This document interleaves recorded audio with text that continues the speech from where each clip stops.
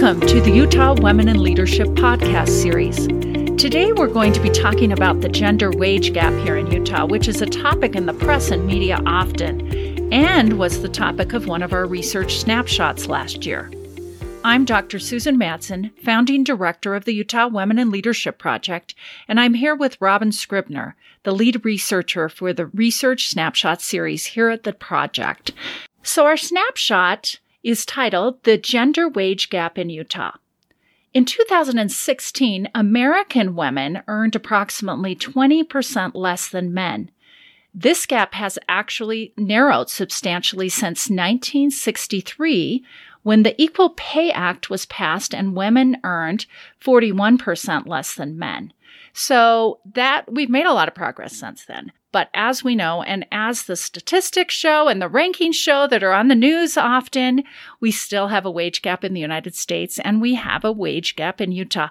So why does this matter? I know why it matters. You know why it matters, but maybe some of our listeners don't know why. So what would you say, Robin? Well, looking at the wage gap in Utah specifically, which is the highest in the nation, we consistently rank at the very bottom of the national charts when it comes to our wage gap. So the national wage gap is 20 cents on the dollar. Here in the state of Utah, it's about 30 cents on the dollar, difference between what men and women are making full-time year-round. But the reason why it matters, other than basic human decency, is because Utah women in the state are working, right? We make up 44% of the state's workforce. And in the last year, 72% of women in the state were working. Our general number for Utah women in the labor force overall is 60% of Utah women. That matters. There are hundreds of thousands of women in the state of Utah that are working. How much they're getting paid is a critically important topic. And I do want to say that there are different ranking systems and that come out, 3 or 4 that I look at every year. And they come in different. Some of them say we're second to the bottom. Wyoming's worse. One of them has said we're 4th from the bottom. Some have said we're at the bottom, meaning that we have the widest pay gap. So between men and women. So we're seeing those differences, but everything is consistent to say we have one of the widest pay gaps, right? Absolutely. So that's important to look at. So one of the things that has bugged me through the years, I have to say, and I've written an op-ed or an editorial piece about this a number of years ago, is that we've heard this through the years, but even this year, we still hear sometimes people saying in the state of Utah, that's a myth. There's really not a pay gap here in Utah. That's a myth. What would you say in response to that? I have that argument very frequently with people as well. One of the reasons that people make this statement about the wage gap being a myth is because this flat number, the 80%, 80 cents on the dollar or 70 cents on the dollar, is a broad generalization. It's comparing all women and men who are working full-time year-round. When you start to compare apples to apples, the wage gap does narrow. If you're looking at people with the same amount of education who are working in the same field at the same level, the wage gap narrows, but it actually never disappears. It doesn't. It never goes away. And so but the fact that it gets smaller and smaller, people say, oh, well, if women and men just did the exact same jobs, the wage gap would be gone. And it wouldn't be in the first place. Nationally, some of the studies that have whittled it down, and we do need to acknowledge, and we'll talk about the complexity in just a second, but nationally, there's one study that said it comes down to about 8%. So instead of the 20% nationally, 8% is still a lot. Yeah. And they term that as pure discrimination. And we don't have something in Utah to tell us where we're at exactly. Voices for Utah Children did a study a couple of years ago that put it as higher. But my guess is, from all the research that we've done for years, is that in the state of Utah, it's probably wider, that discrimination, that unconscious bias, and those things would be wider than that. But it's not the whole, it's not 30%. The full 30%. Right. But even, I've had people say it's as low as 2 or 3%. But even so, if you go into a new job and you say your birthday was between January and June, so you're going to be paid 3% less than the person next to you doing the exact same job, even at 3%, that would be obnoxious, right? So however large it is, we need to understand why it exists. Yes, absolutely. My guess is in Utah, that pure discrimination thing is probably 10 to 15%. Would be my guess. So we're talking about, and first of all, I would say when anyone says it's a myth, there's just so much evidence, so much research. If you understand the research, the evidence, the national reports, the global reports, the Utah report, it is reality. Absolutely. There is a gender wage gap here. But within that, it's not cut and dry, right? There's so much complexity. There's a number of things we talk about in our brief. So just give us that list of what is included that could make up part of that gap. One metaphor that I read about when I was reading all these research reports called it the tangled web of the wage gap. And I really love that idea because there are so many interconnected factors that contribute to this wage gap and why it exists. So just a few of them are educational attainment, different between men and women, recruitment practices, negotiation skills and expectations, which are critical, job assignment and type of work, the hours worked, occupational segregation, occupational tenure, how long you've been on the job. There are lower earnings in traditional female occupations. Time spent on family care is a huge factor in the wage gap. And then finally, just coming down to straight discrimination based on gender, but not just gender, on age, on race and ethnicity, on some other factors as well. We know there is an element of the wage gap that is due to discrimination. Absolutely. And when you get some of those together, you can get the gender and the age and the race together. That's where we see really unfortunate, even, really exaggerated gaps there. I want to dig down a little bit more. And one thing that came up that I think is so interesting is that when you get into fields, and I guess this is in the occupational segregation area, but I wanted to hit this first before we dig down into some other, is that the research has actually found that work done by women generally, traditionally, is not valued as much as work done by men. Isn't that crazy? Isn't that so frustrating? It kind of sucks. It does, right? These same researchers from Cornell did very in-depth studies trying to understand the gender wage gap.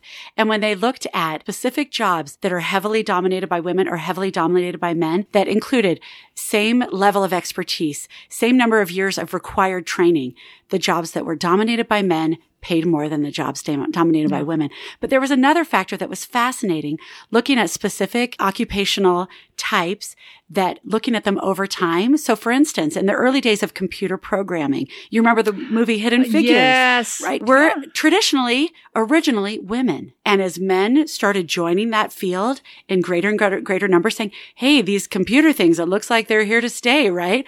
Men joined and became computer programmers. The wages just skyrocketed for computer programmers. And the opposite happened as well. Job fields that used to be dominated by men, as more and more women joined those fields, the wages dropped. And so there are absolutely elements that show, generally as a society, because of these unconscious biases, the work women do is not valued as highly as the work being done by men. And it's fascinating because people have actually said, it was reported a while back that one of our legislators said, if more men went into elementary school teaching, then we couldn't afford it in the state of Utah because then the wages would need to go up. So isn't that interesting? So to say so many of the fields that women go into are caregiving kind of fields. And as we know, many of the caregiving fields are just lower in terms of respect or pay and they're like undervalued. That. Absolutely. Yeah. So let's wrestle. I call it wrestle through some of the other ones. Some of the other key reasons, maybe time out of the workforce, the number of children, socialization and different things. Let's talk about time out of the workforce. That really does impact, right? Absolutely. One of the things we know in the state of Utah is that even though our women are working in high numbers, the percentages of women working really drop during those prime childbearing and child raising years. It's very common for women to take a career break. And we find that career break has a significant impact on the wage gap over a person's lifetime. In fact, women who never take any career breaks at all, their lifetime gender wage gap is much smaller than women who do take breaks. Another related concept is the motherhood penalty. I was just going to bring that up too. fascinating research. And this is not Utah research. It's national research. That first, pregnancy and the birth of the first child changes everything. It's not marriage that changes it. It's being a mother. And it's so well documented. Mothers of any type, whether or not they leave the workforce, there are all these different factors that they controlled for. Becoming a mother is a significant contributor to a lifelong wage gap for a woman. And the opposite is true for a man if he becomes a father. He gets a fatherhood boost. Seems a little unfair, right? And something that's really relevant in the state of Utah is the number of children. And so we do know that the more children that you have, the more you have unpaid care work, even if you're working that full-time 40 hours a week, whatever that means. And as you know, most professional jobs are not quite 40 hours a week, right. Many of them, especially when you advance. And we in our project talk a lot about leadership and advancement. So some women stay out of that because of those. And as you know, when you advance, you get higher pay, right? Right. Yeah. So that's definitely a contributing factor here. So we do have to talk about that women stepping out of the workforce, and that can impact the pay. But there's other things. Sometimes they are not welcomed back as readily in terms of pay and other things back into the workforce when they come, even if they've worked part-time. Absolutely. So that can impact pay as well. Number of children we talked about. Socialization. I think that one's fabulous to talk about because it's not a fabulous thing, but it's so interesting. I'll give you one example and then you can pop in and say one of the things in terms of the national research in the book, Women Don't Ask. Actually, there's some examples, and New York Times had an article about this, that unconsciously parents actually pay their boys for jobs and chores when they're growing up and they're young, and don't tend to pay their daughters. And so boys get used to saying, what am I going to get paid? And asking for pay. And girls, and this is unconscious, it's not just in Utah, but it's throughout nationally and maybe globally, but girls are, I need to serve, I need to give. And they keep that socialization with them. So it impacts them as they learn to negotiate or need to negotiate where they've been socialized to not ask for what they need. Any comments? That is fascinating. Well, there's so much to say regarding socialization and its relationship to the gender wage gap. But another thing that I wanted to mention is an idea that I see so much among my friends. So I've got my youngest kid is in school. I'm back working. And I know so many women at kind of my same level who say, well, I'm working for this specific thing. I'm working to help my kids pay for college. I'm working to help with these short-term things. And so many of these women don't think about their work as a long-time thing. Even though they spent 20, 30 years in the workforce, they don't think of themselves as having a career. And we call that the difference between a job. So many more women in Utah have a job, but not necessarily a career. And you know what? I've actually heard women, especially women from the Church of Jesus Christ of Latter-day Saints, that have said to me, I'm not supposed to have a career. I can just have a job. Right. So that is a great point, Robin. But it is, and that affects absolutely their lifelong earnings. Because if we stay in one job and not really plan for the future, not make strategic moves about how we want to move forward in a career, we're going to end up earning much less over the lifetime that we're working. And some people have, it's interesting, the word career. Some women believe, and men too, believe that career word means you're working full time. But for me, I just as an example, I quit working, I was a junior high teacher years ago, quit working full-time, kept going. But through the years, I was working part-time.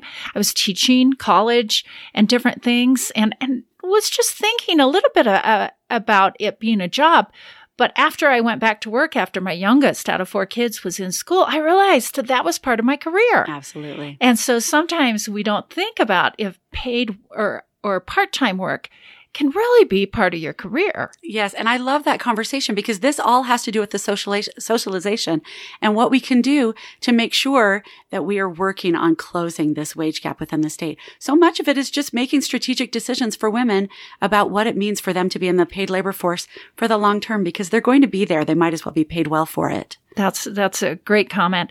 So anything else about the occupational segregation, or did we hit most of that? Well, occupational segregation is a huge part. In fact, a lot of researchers have said it's the majority of the wage gap. Is the largest percentage of the wage gap between, 30 and 40% is due to occupational segregation. So we've hit on it a little bit, the work that women do, valued less than the work that men do.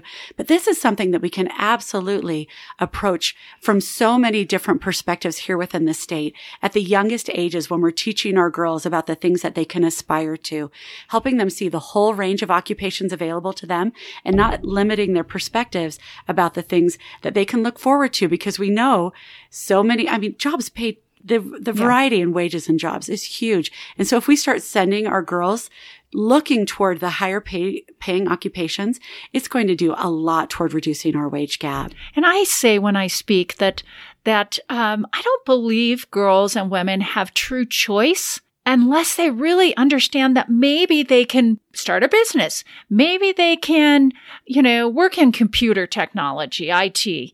But many of them still tell me that their counselors or their parents are saying, you need to be a teacher, a nurse, or whatever. And I'll tell you, teaching is great. We need more teachers.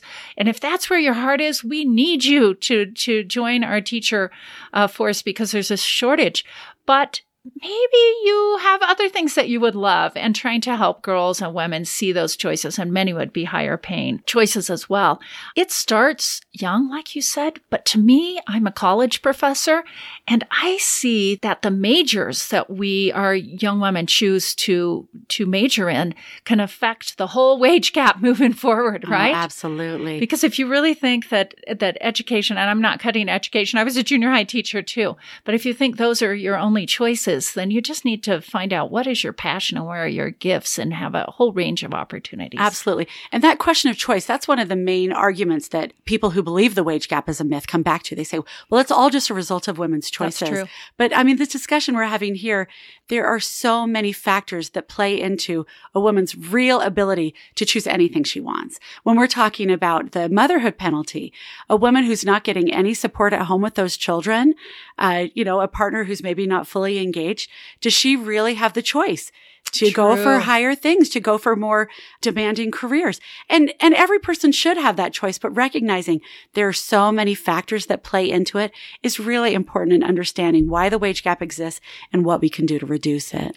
I'm glad you brought that up, because that is, I get that pushback as well, that it's all women's choice. And we want choice in different ways, but there are things that happen that aren't our choice. Right.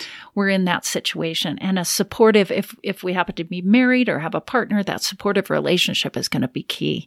And we really do a call for men, especially in the state of Utah, to think about that unpaid care work and being supportive. So our time is moving along, but I want to definitely just touch on race and ethnicity. Most of the time in all of our reports, it seems like that just exaggerates our numbers. So you take women and then women of color, and that probably would widen that gap, correct? Yes, and it's essential that we understand this. For as much as we look at averages, and we have, a majority of white women within the state, but once we parse out the different race ethnicities, the wage gap just grows dramatically. Yes. And it's extremely concerning for how large this wage gap is. When we look at the wage gap by race ethnicity, we compare women of color to white men because they're the largest group and they're the highest earning group. And in the state of Utah, compared to white men, Black women earn only 56 cents on the dollar. Native American women earn 51 cents on the dollar, and Hispanic Latina women make 41 cents on the dollar compared to white men in the state. Yeah. That gap going from 70 cents down to 47 cents.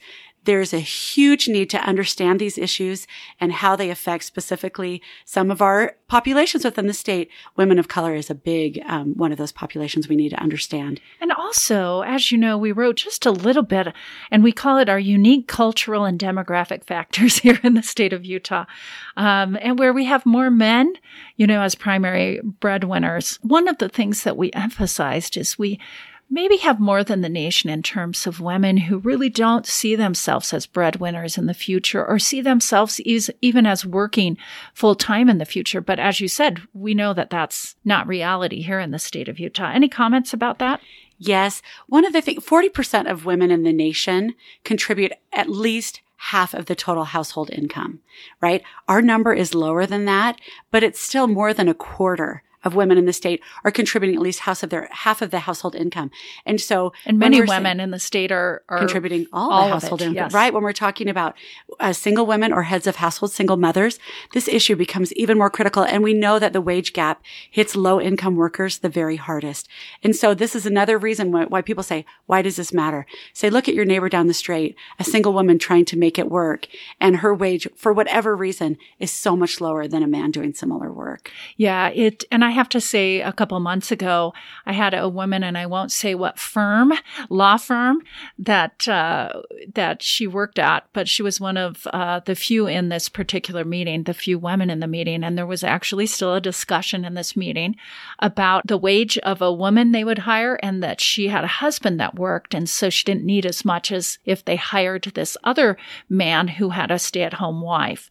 So it's interesting the assumptions that we still have that first of all, everybody has two parents in the home, and that instead of basing it on performance and qualifications, that situation, and that gets us in trouble here in the state of Utah. It's astonishing that we're still having these conversations. They're illegal. Yes, they're crazy. They're unethical. It needs to stop. Yeah.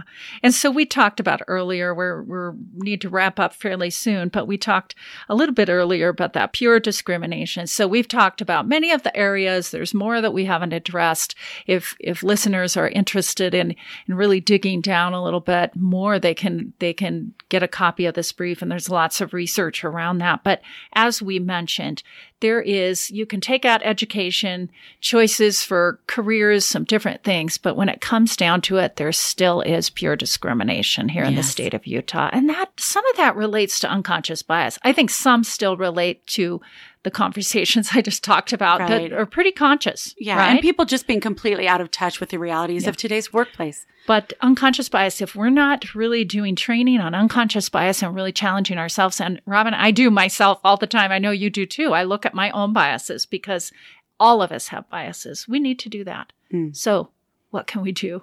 So when people come to us and say, what can I do? There's so many things that we can do in our organizations and in our homes and so forth. Why don't you start out with some of your ideas? Well, as far at the company level, there's so many things that businesses can do. There's software available that they can do to run on all their employees and recognize, do I have wage gaps that I didn't even know that they were there? So there are technological solutions.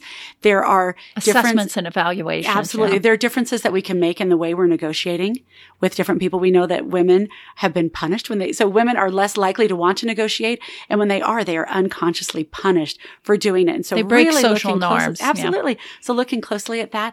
But there are also policies that can be strengthened within the state of Utah. Nationally, we are ranked very poorly as far as the strength of our wage protection and wage equality policies here within the state. So there are things that can be done on the state level, things that we can do within our businesses, and then also on the personal and family level as families work to make the unpaid work more equal among partners that are there. And as we work to educate our own children about their opportunities and teaching young women and girls about the reality of their lifelong likelihood of working and participating in the paid labor force, that's going to go a long way. That's to true. Help them recognize. Yeah, starting with and boys, having those conversations with boys. Right. To help them understand their wives are going to be working, their partners are going to be working. This is a partnership that they're going to be engaging in together throughout their lives. And so let's make it an equal partnership that works well for everybody. So thank you so much for chatting with me today. Rather than arguing if there is a gender wage gap in Utah, efforts here in Utah could better be spent on why there is a wage gap and addressing specific factors contributing to it. Actions by individuals, companies, universities, government, and other community organizations to remove the barriers to equal pay will improve the lives of Utah women and their families and boost the economic well-being of all here in the state of Utah. Thanks so much for joining us today on this podcast series hosted by the Utah Women in Leadership Project at Utah Valley University. Our core mission is to strengthen the impact of Utah girls and women. If you want to read the research snapshot we discussed today or learn more about our research, resources, and events, please visit us at utwomen.org. Thank you.